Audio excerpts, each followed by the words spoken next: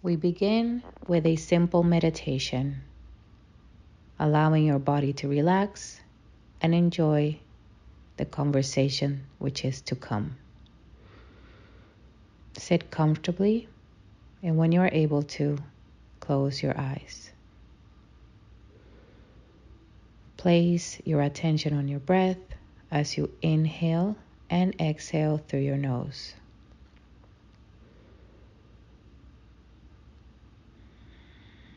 With each inhale, drive your breath into your belly, allowing it to expand. And as you exhale, allow the breath to exit with a gentle sigh.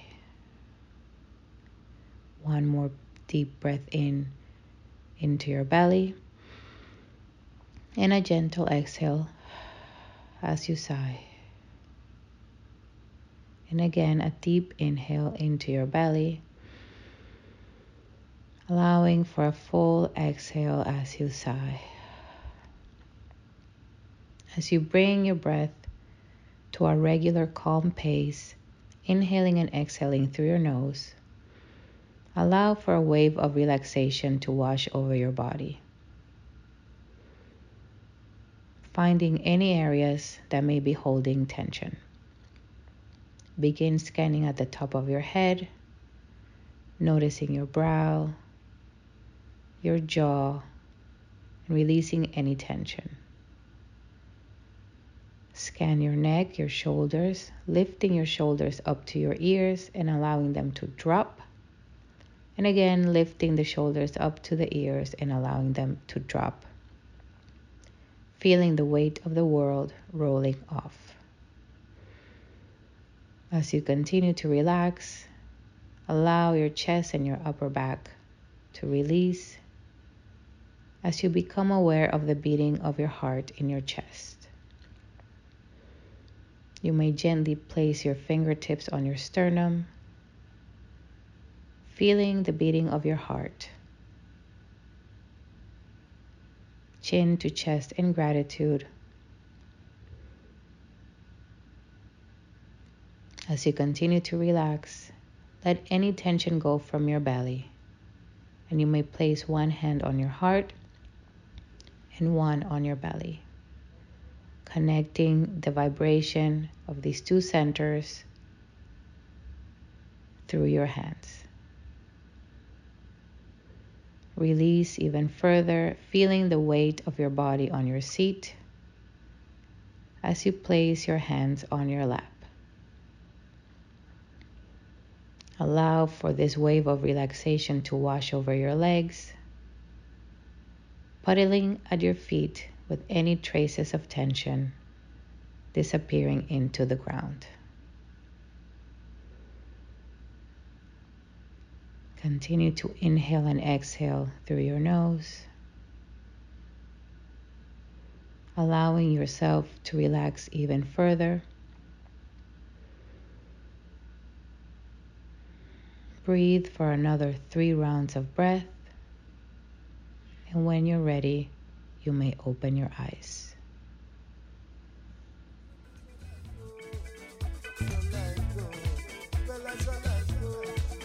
Hello, and welcome to the Live Journal Podcast. I'm your host, Paola Atlason, holistic health consultant and healthy lifestyle designer. During the podcast, I will be in conversation with renowned women in service to their community, sharing personal stories and the self-care rituals that keep us grounded. Let's begin.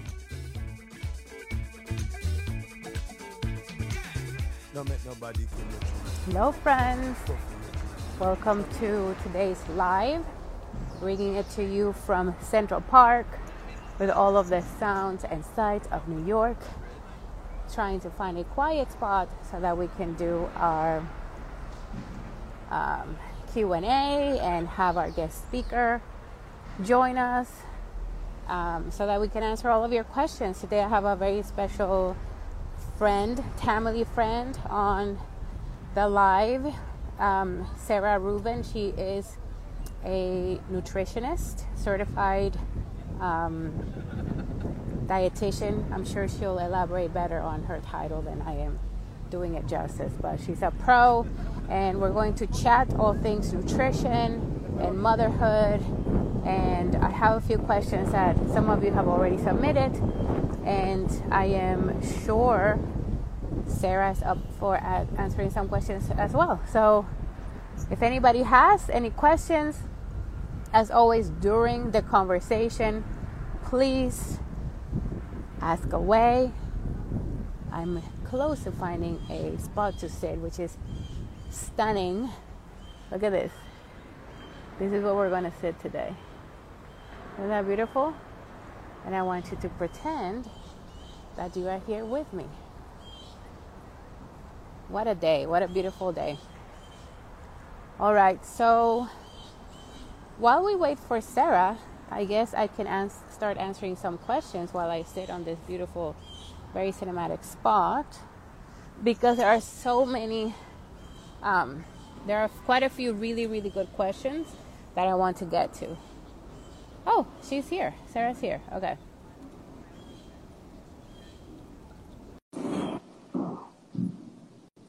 She's here. Let's wait a few seconds. Hi. How's it going? Good. How are you? I'm so good. I'm so glad we're doing this. You look like glowing outside. I wish I was there. It's so beautiful. It is beautiful. I'm on Central Park around 72nd Street. Look at this. Oh my gosh. I feel like I'm in a fairy tale right now. But you're glowing. Look at you. Oh God, really good bronzer right now. So you always look beautiful. Even I feel like even when we're working out, every time I look over at you, you're just like doing your thing, looking perfect, and I'm like dying. Not really. It's like, power through, fake it till you make it. Yeah, let's sweating together. Exactly. I briefly introduced you, but I know I am not doing justice to what it is that you do. So if you can introduce yourself, yeah, definitely, and we can just start chatting. Perfect. So I'm Sarah Rueven, and my company is called Rooted Wellness, and I specialize in fertility, prenatal, and postnatal nutrition. I got my master's at NYU, and I'm a registered dietitian, and my office is in Tribeca. And yeah, that's kind of it in a nutshell. And I'm a mom too. I have two little ones, and I'm a mom. And that's my other job. And you take care of yourself. And something, knowing you for quite a while, from an environment where I feel like everybody that shows up to Tracy is really caring for themselves and mindful of what they're doing.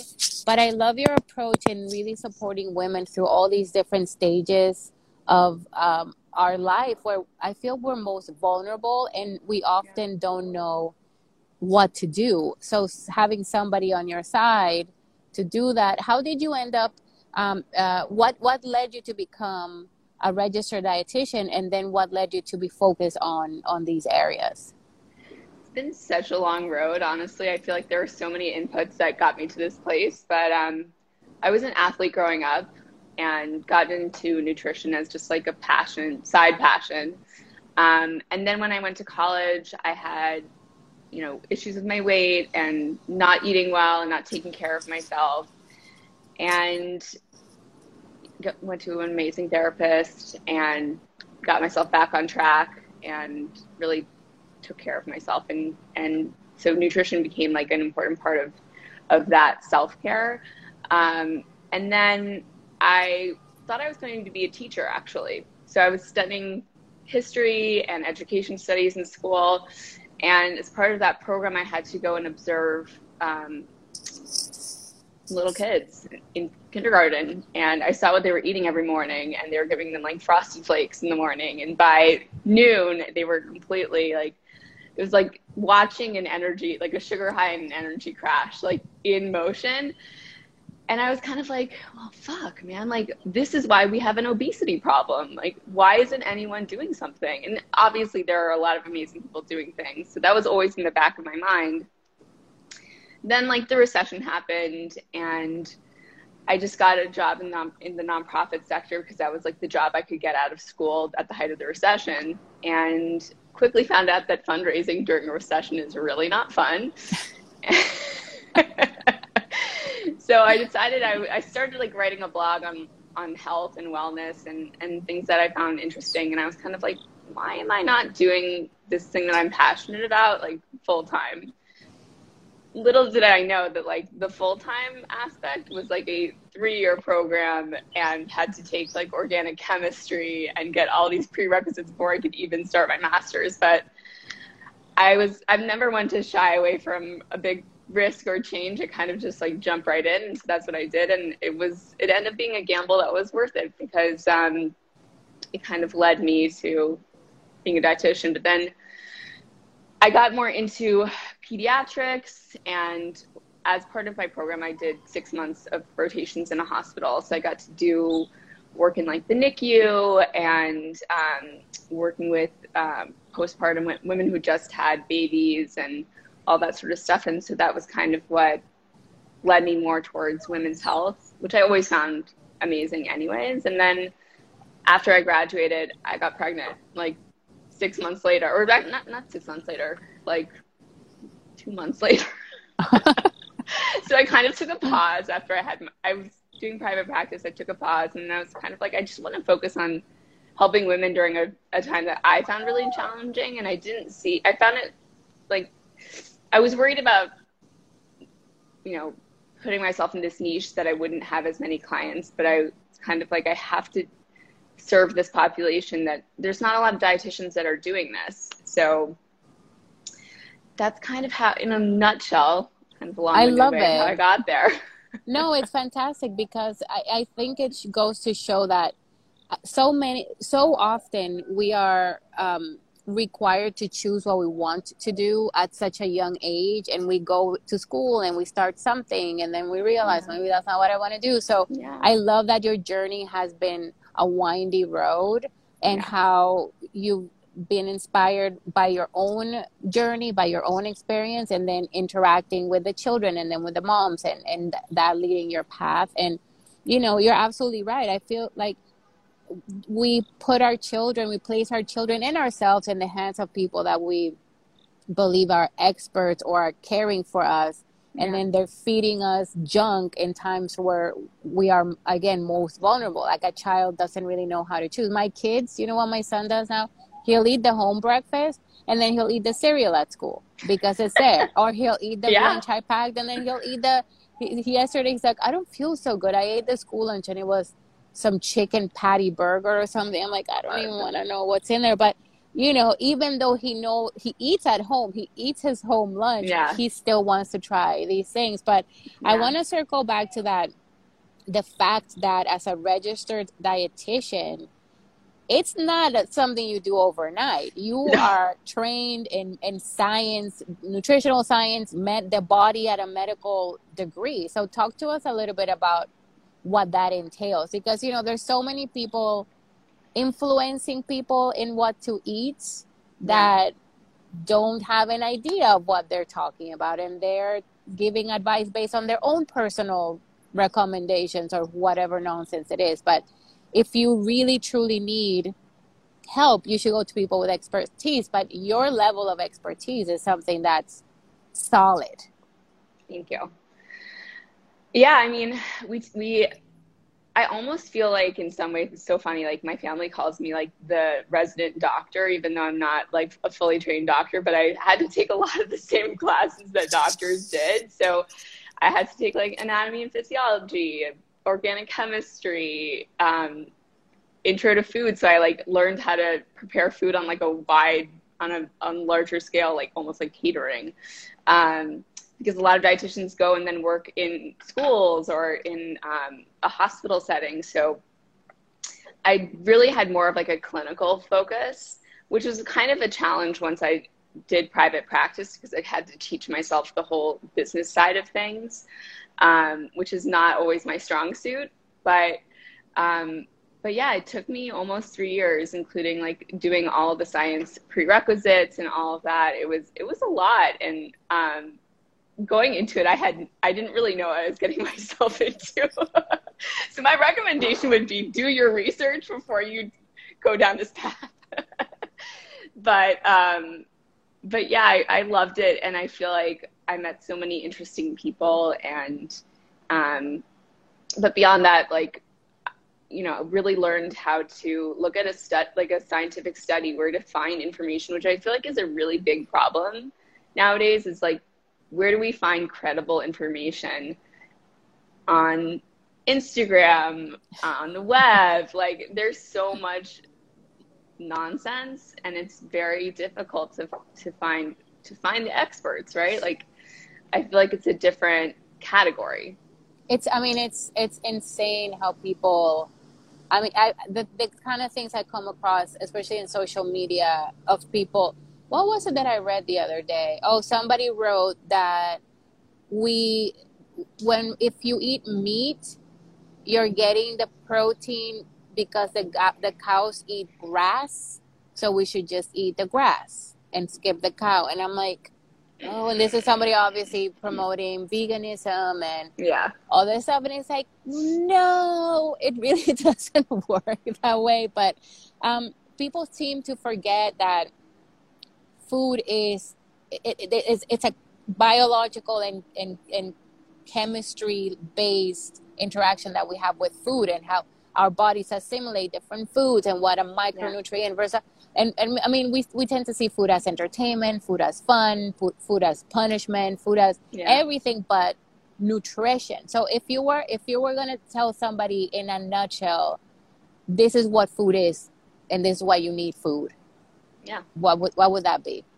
Oh gosh, that's a really interesting question.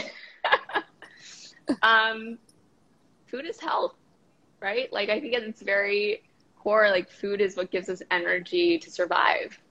And, you know, certainly all of those other aspects too. There's a huge social element to food, which I love. And I think, like, food is often present at most celebrations in our lives. But at the very core, I feel like food is what keeps us alive and nourishes us. So, yeah. And I love to also highlight that you can eat to survive, but you can also eat to thrive, right? Exactly. So that's where the key is. Yeah. How do you to thrive? What's that?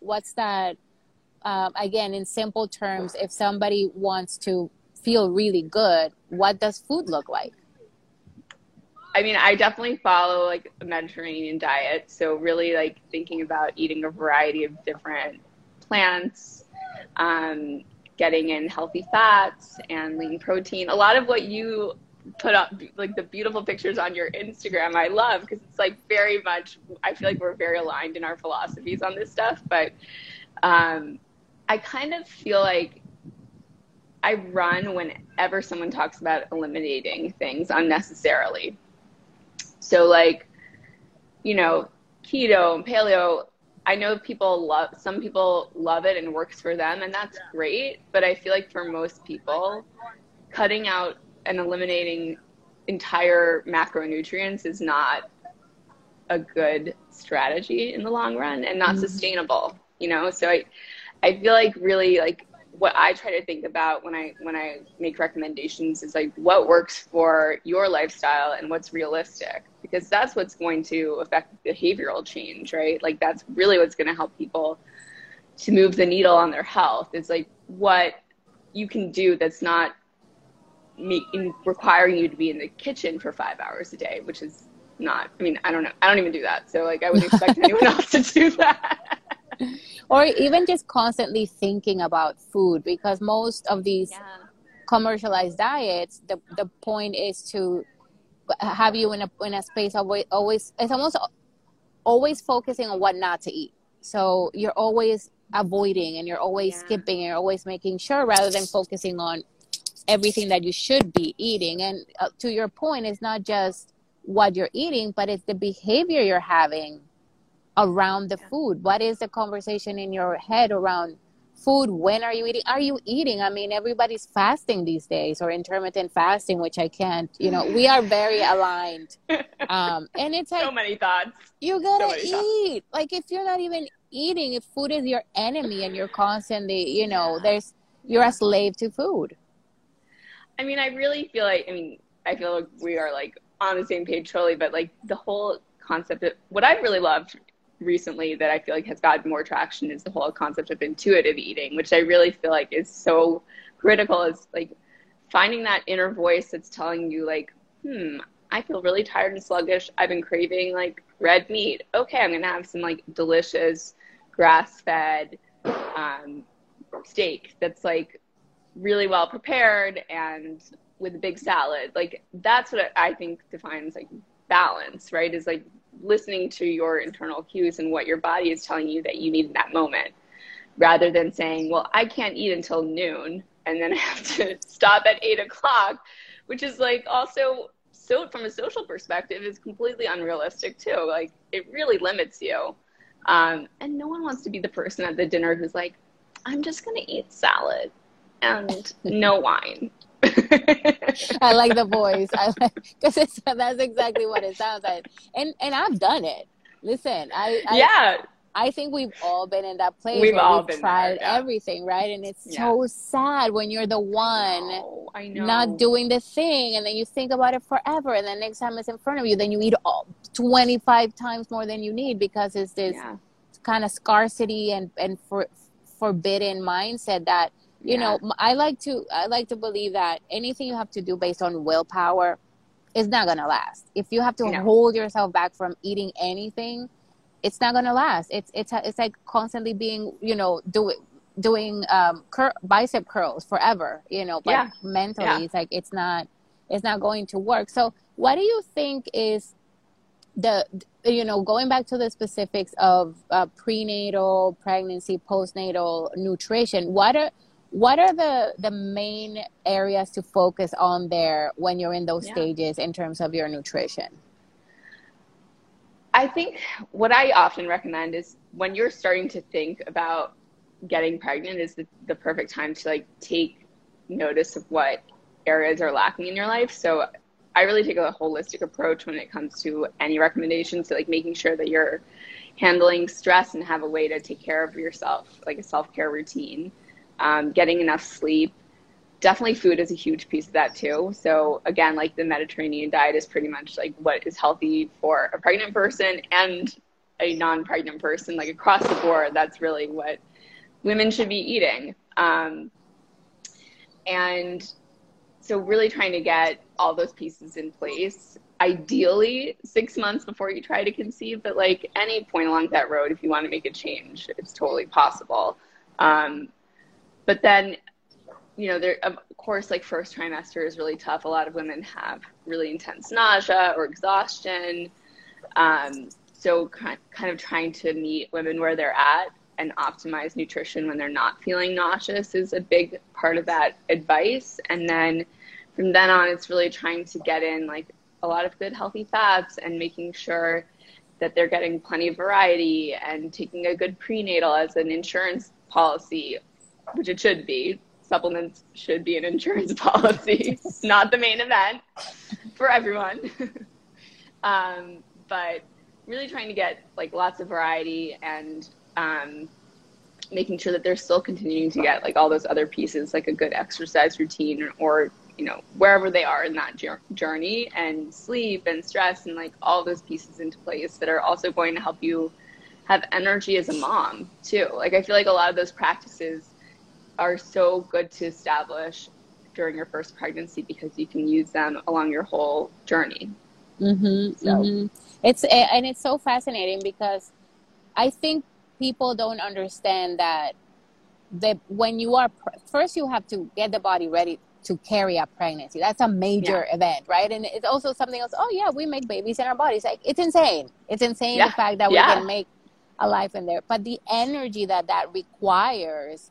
And I feel that that's why sometimes when we're pregnant, I mean, I was ravenous. I could eat everything, but if you don't know what to eat, that's when you go. I mean, and there's nothing wrong with eating the donuts and the pint of ice cream, which we all did as well. It happens. Hey. Yeah, but if you don't have kind of like the basics down and that's only what you're eating, and then by the time the baby comes and you have that superhuman period where you feel like I can do anything, and sometimes we don't eat, and if somebody's not feeding us, and then all of a sudden you crash, right? And it's just like, oh my God. And you know, I have, for me, both of my pregnancies were very different. The first one, I had been on top of my nutrition. I was doing Tracy, even into the pregnancy until I couldn't do it anymore. And after I had the baby, I felt great. And I feel like I recovered really quickly. I had a C-section and it felt very different than my second one, where I hadn't worked out for a while. I wasn't eating that great. I had a natural birth, and that I felt It's amazing felt like I after a had been hit by, C-section.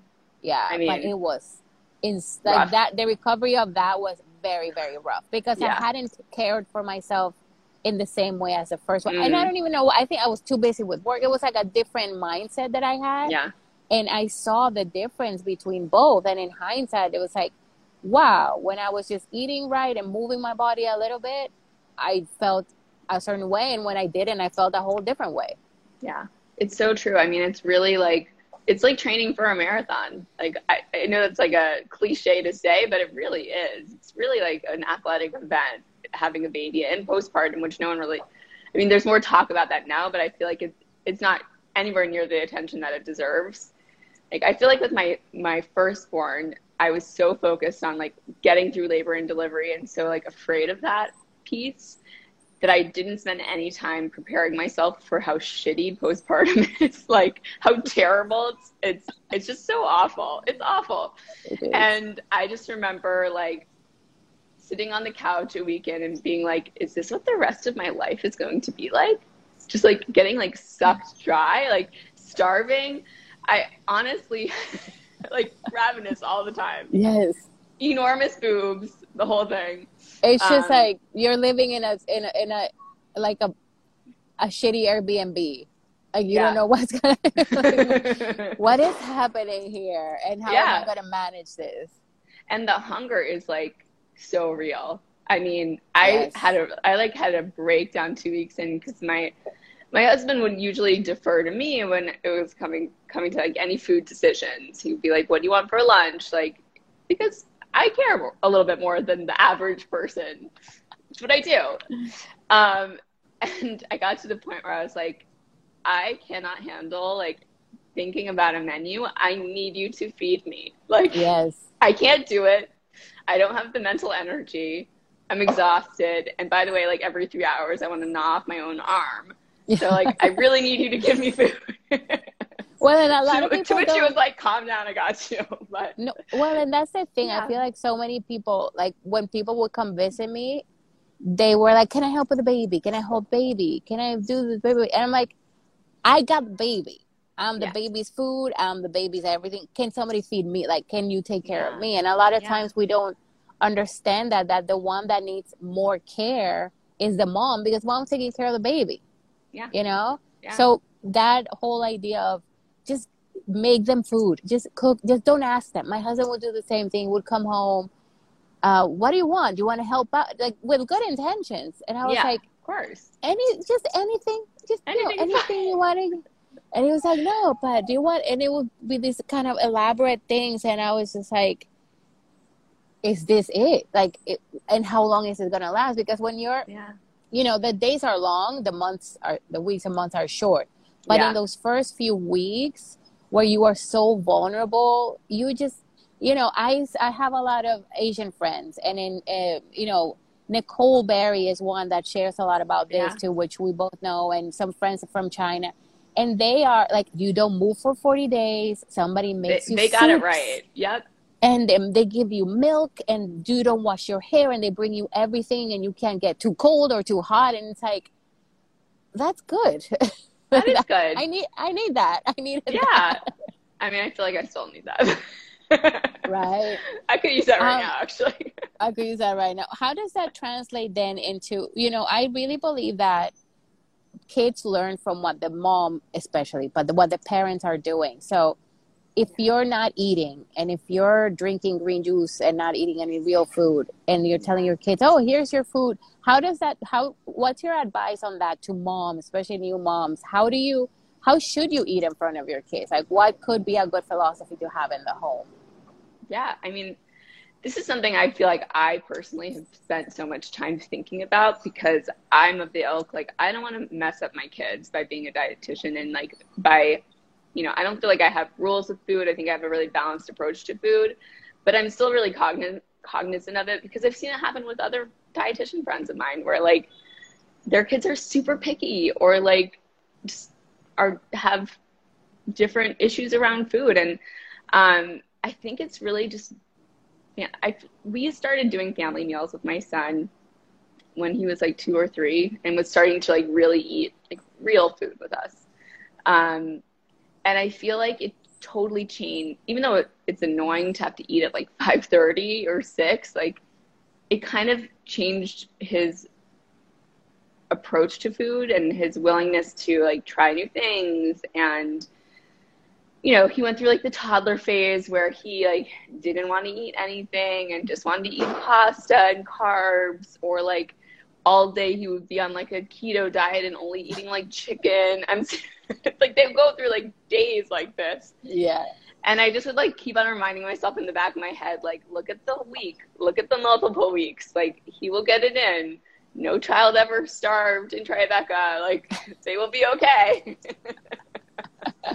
But in all seriousness, I feel like we are their best role models when it comes to this. And so like, I feel like eating a variety of foods and showing them that like treats do have a place in a normal diet, like having ice cream or having a cupcake every now and then, it does have a place. Like one of the things that I feel like I've done right with my kids so far is that I actually don't limit them. Like when they go to a party, I let them have cake and I let them enjoy food with other kids because I don't want them to feel alienated and like ostracized. And the truth is, like, more often than not, they don't finish it. And they find themselves like looking for fruit or like looking for some water or something else. It's like not so sweet because that just doesn't appeal to them because it's not completely restricted from them. Absolutely. So, and I think even the idea of teaching them how food feels in their body, you know, like my kids, I'm the same. They're not restricted. We eat a certain way. But if we go out, I don't bring snacks to other people's parties. They eat whatever's there.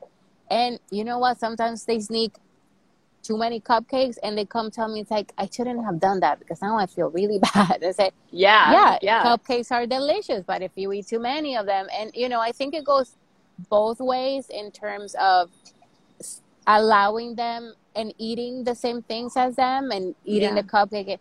But also I feel like it's okay to say no because I don't feel like it in front of them. You know, I have a lot of friends who they're like, oh, I didn't feel like eating cake, but it was my daughter's birthday, or we went to a party and it was cake and I didn't want to say no in front of my daughter. And I said, actually, if you didn't want to eat it, the best thing you can teach her is saying no, thank you, because I don't feel like eating it. You know, there shouldn't be peer pressure and participate, because you know right now it's cupcakes, but then that translates into alcohol, or that translates into other things later in life. So actually, how does alcohol fit for you into the whole nutrition conversation? I think it's challenging, right? Like I drink, and I've kind of gotten to the point where like I really try not to have more than like a glass of wine during the week, maybe 1 or 2 nights, because I feel like I just don't feel good the next day. But on the weekends, I definitely will like have a cocktail. I don't really do a lot of like sweet add-ins, so I keep it like simple. I love wine. Like I definitely think it can be part of a balanced diet, and I think that when it becomes a problem, it's like when you feel like you need it at the end of the day to like have a relaxing moment. And I've definitely had clients like that. Like a lot of my mom clients, especially like during the pandemic, I feel like the abuse of alcohol has become a lot more prevalent. So those are like tough conversations to have with a client, but I really, really believe in like trying to find that balance. It's honestly, at the end of the day, it's not like totally possible, and like I don't expect to have perfection in everything. It's more like, as you're mentioning, having that really great foundation so that like the fun stuff like French fries or alcohol or like the occasional burger, like those all can fit into a healthy diet. But yeah, I feel like that's one of those things that like my husband and I really stopped drinking as much during the pandemic, mostly because like we were worried about our health and like wanting to keep our immune system strong. And when we had more than like a glass of wine, it would really start to impact us and on our sleep, which is really the biggest reason for me. But yeah, I mean, I feel like we got to this point where we're like, I'm okay with like reducing it a little bit, but like actually savoring the alcohol I'm drinking and not just drinking it for the feeling of like being buzzed, which we all Yes. do. But Yeah. um, Well, there's also, I feel like, a big difference in, again, going back to the whole diet or restrictive mentality. yeah, I've had clients that would not eat to save the calories to have a glass of wine. The same that some would no, not eat a meal because they had some fresh, you know, this idea that it's calories in versus calories yeah, out, as opposed it's to that whole like seeing what. drunkorexic thing, right? Like Yes. they do it in Oh my college God. too. Yes, Yes. I mean it's That should so be a true. It's hashtag. sad. I'm sure someone's. I definitely didn't think of that, but it's true. Like I feel like that's what makes me sad too, because that's actually when the alcohol is going to have more of an impact on your body and be so much harsher on your liver when you're not eating any food all day long, right? Like obviously you're going to get shit faced. Like Yeah. that's Like if you have your nutrition down, if you're having those meals every day that are micronutrient dense, where you have all the components on them, that's when you have no worry about having the wine or the cake or the burger or yeah, whatever your thing is. But the problem is we're skipping meals, we're skipping real meals. I mean, yeah, a typical one is, I'm going out to dinner tonight, so I'm just not going to eat all day because I know I'm going to eat a lot. It's like, so how are you running, you know, people, your body's like a car. Like, you're going to run the car yeah, dry until you get yeah. to like the one gas station. No, you got to keep fueling it. But I would love to know, from the social sphere, what are the top 3 most horrible pieces of advice that you've seen that you would tell people, please do not do that? Oh God. I think juicing like all day long. I mean, I feel like that's very kind of antiquated at this point. Like people have moved more to like intermittent fasting, which I also don't love, especially for women. It can really mess with your hormones, especially if you're like of conception age where you're thinking about having kids. Like don't go near that. But yeah, I like the green juice thing. I just like, some people love it and that's great. I don't think it's really the best thing to do from a blood sugar perspective. Mostly because you're not getting all the fiber that comes along with fruits and vegetables that help your digestive system and help you to absorb all that sugar that, like, you know, fruits and vegetables do have sugar. It's healthier sugar than you would get from like sugar, like cane sugar, but you're still getting that hit. So that's a terrible piece of advice, like doing the green juice all day long or like not having a real meal. And the intermittent fasting, which we talked about. I'm trying to think of a third one that has been like terrible advice. I hear so much bad stuff, to be I perfectly mean, what about honest, like so much. so many like powders, you know, Oh replace God. your meal with powders or supplements. There's like an Yeah. exaggerate. People don't forget that supplements, your liver has to process that, and they're not complete Yeah. foods. Like that Yeah. one to me. I think anything where it's like not real food is something that shouldn't be trusted, right? Like I know some people love like, Prolon, like all these fasting things. I just don't do it. Like you're going to mess up your metabolism. You really are. And then like people just gain all the water weight back because it's mostly water weight that they lost anyway. And like I've heard people do this as a way of like kicking off healthier eating. And I'm like, why don't you kick off healthier eating by starting to eat healthy? Yes. Like, very basic. Like Don't just eat crap.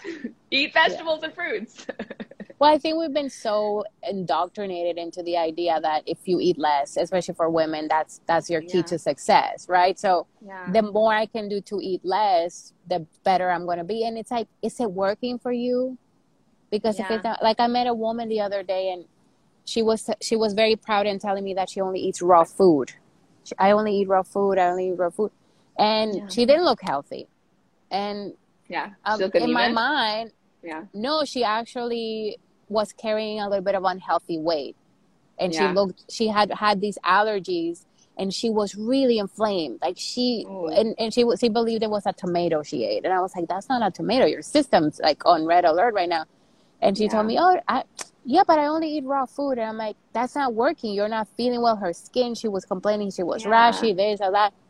And she felt like she didn't feel good, but she ate raw food. And it's like, actually, and I thought we were over that phase, but I guess some people are I still thought doing so that. But too. That was like right, very 2005. Like, I did that one, and I did it for a year. That was one of the yeah, didn't we craziest things all I've go to like done. One Lucky Duck and all those things? Like, Yes, eating yes.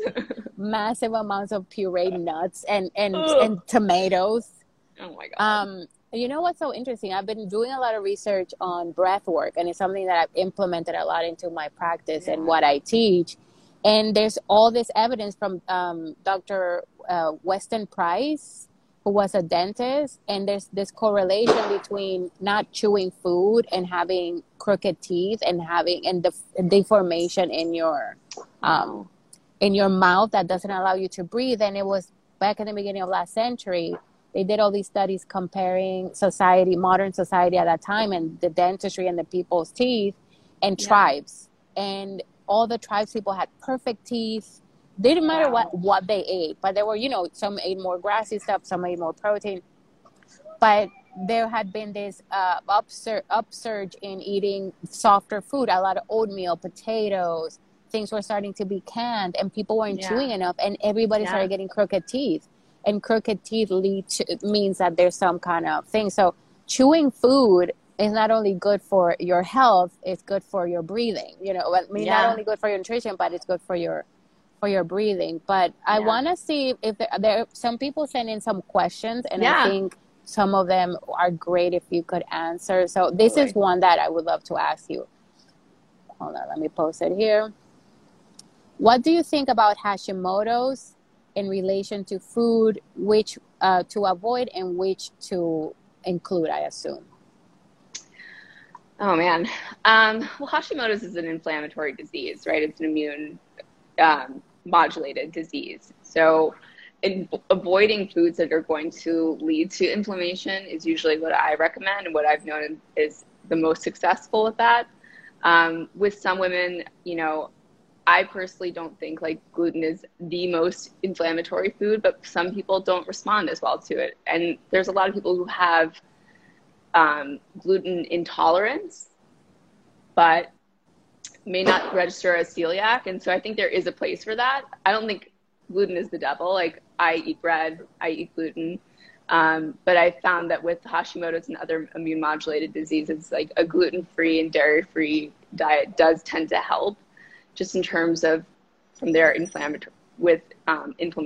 Dairy in particular has a stronger response when it comes to Hashimoto's. So that's really, and staying away from like added sugars, things that are going to inflame your body, and all those other self-care practices that we were talking about, like getting good sleep and having an exercise routine, like all those things that are going to help your body feel really good, are really helpful too. So that's what I recommend. I love that. And something that I found with my clients that have had Hashimoto's or are still exhibiting some of those symptoms, something that really helps is eating.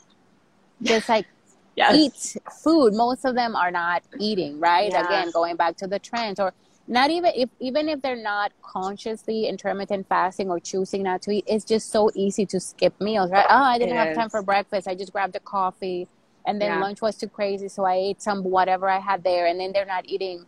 And the thyroid is the control center, right, of the body. Yeah. And if we're running low on battery, it starts shutting shit down. It's like no hair, no nails, forget about the skin, slow down. We're just slowing down here. So eating would be one thing that I would recommend. I also feel like so many people who have Hashimoto's or other like immune response diseases like tend to be so afraid also of food, because it's kind of like food is also causing their symptoms in some respects. So it's kind of like you don't know what is going to make you feel bad that day. So that's kind of where like I feel like we come in, right? Like with more advice on that and helping people just feel empowered in their diet choices too. Yeah, eat your veggies, eat some protein, some good fats, and eat 3 times a day at least, right? Let me see what other questions we have. This is a good one because it relates, I feel like, to what we've been talking about. I know you strongly dislike fasting, yes, But what about if one has a lot of inflammation, Sarah? Well, certainly fasting is not going to help with inflammation. So I can tell you that right now. Actually, it might make it worse because you're not getting inputting anything into your body to help lower inflammation. A lot of times inflammation can be solved by eating more fruits and vegetables, which are antioxidants, which means that it prevents your cells from becoming oxidized. Oxidized cells lead to inflammation. So that's really like the bottom line is like you need to eat. You don't like intermittent fasting does not work for inflammation. And a lot of the studies, by the way, on intermittent fasting have looked at obese men, not women. So there is a huge lack of support to say that intermittent fasting helps in any way with women. And women and men do need to eat differently in a lot of cases. Like we have different bodies, we have different sexual functions. Like we handle hormones differently. So I really believe like there's not a whole lot of support to say that intermittent fasting is a good strategy for women in particular. Yeah, and I mean, I know science has no space for anecdotal experience or anecdotal information. I think so. I don't. Yeah. well, what I was gonna say is, I'm sure you have experience, with most people that come to me that have been intermittent fasting. It's not working. Yeah. It's just not working, and it hasn't worked at a personal level, and it hasn't worked with the people that we've come across with. So this anecdotal information is helpful because we see it. I agree. No, I think anecdotal is really important too, right? Like, especially if you're someone who's studied a lot of this stuff like you have, like where you've learned from like your own experiences and the experiences of your clients, and you can look with an unbiased view at how these things are making you feel, right? So I do think there is a place for anecdotal, and I don't think science has all the answers either. I do think there's a mix. Like I think science lags behind, right? Like there's, especially with nutrition science, because it's really hard to perform a good study, right? Like you can't really do like randomized controlled trials for nutrition because it's unethical in a lot of cases, right? Like making people sick is not ethical in a trial. So let's do it with mice. Yeah. So it's hard to, and that's why a lot of people are like, well, nutrition said one thing now, and now it's saying something different about cholesterol. And, it's a fluid science, and science is constantly changing and developing, and it does lag behind a lot of times with what we know anecdotally works. So, well, I feel like science is always, it proposes an idea or raises something, then there's some evidence, but it's always wanting to be challenged. It's almost like that's the whole point of science. It's like, oh, are you sure about that? Let's look at it in a different way. But thank you for that. Okay, this is a good one. Are there any supplements that you take, or do you get all of your nutrients from food alone? I take supplements for sure. I take a probiotic. I think everyone should. The truth is that like we live in a toxic food system, and so like we are not necessarily getting all local food. And back in the day when you eat locally, you would get a lot of your microbiome would be healthier because you were getting a lot of the food from the soil that was local. So like all of that kind of influences how your body works. So I take a probiotic. Let me see if I take anything else. I take vitamin D because I tend to get really low in vitamin D even if I eat, and it's harder to get from food. Other than that, I don't really think I take anything else at this point. Yeah. Because I was taking a prenatal with my kids, but again, insurance policy. Exactly. I'm a minimalist as well, and I think if you're eating food and you eat regularly, you can get more. And I do notice, definitely the probiotic, exactly what you explained. But I think a lot of us are kind of mineral deficient. Like we're not eating enough mineralizing foods, or we're eating foods that are very depleted because of the soil issue as well. So making sure that people have the right salt in their food, and maybe sometimes a little bit of electrolyte here and there. But we're on like a supplement overload. I Everybody agree. goes to the supplement first. Like, if first you look at your nutrition, then you look at your behavior, then Yes. maybe you go to supplement, right? But people Yeah, are going to yeah. the supplement first. It's like, oh, I'm going to take all these Yeah. adaptogens and ashwagandha and mushrooms and I know. turmeric and all that. It's like, but you're still eating the same stuff or not, Yeah. and you're not moving and you're not sleeping, and you think that little mushroom powder is going to help you out. Yeah, I know. It's like, get the sleep first and then come back to me. All right, I do take magnesium actually sometimes when I'm like stopped up or traveling or like having a couple bad nights of sleep. I'll take that too. But I love a good magnesium. Me too. It's so good. And it's for so good. women, it's so good. Yeah. Let me see one more question, and then we'll let you go. Oh, this is a really good one, and I know this person. So I know the backstory to this. Digestive enzymes have truly helped me. I would love to understand how and why they work. Yeah, I mean, as we age, also like we have less digestive enzymes. So a good example is like, just personally, like I found out last year that I had a lactose deficiency. As I aged, I was not digesting lactose as well. And so like I had to stop eating dairy or like taking lactate when I would eat dairy. And lactate basically is a digestive enzyme that helps you digest lactose. So our bodies, as we age, just everything doesn't work the same. And the enzymes that are released from our pancreas, we might not have as many to help us break down food. So basically that's kind of the thought behind using digestive enzymes. And for some people, they're really helpful. And for other people, like they don't need them as much. But if you're finding that like you're really constipated all the time, or you're having like other digestive issues, sometimes they can really help. Yeah, I find that a lot of times it's people are not chewing enough, and digestion starts in the mouth, right? And the enzymatic action and some food. Or where we go for a very long time without eating certain food groups and certain macronutrient groups, and the body kind of doesn't produce what we don't need. So you gotta wait a minute and allow it for it to kick up. But like in my case, when I was pregnant, enzymes were great. I was getting all this acid reflux, like I was just not digesting. But then on regular time, if I take enzymes, it feels so weird. Like it's just like I don't need them, so it's too much. So it's not right. Hi, Joseph. Oh my God. I was gonna say hi. Sarah, I've loved having this conversation with you. If anybody would want to work with you, how can they find you? Well, you can find me you can go on my website. It's www.rootedwellness.com.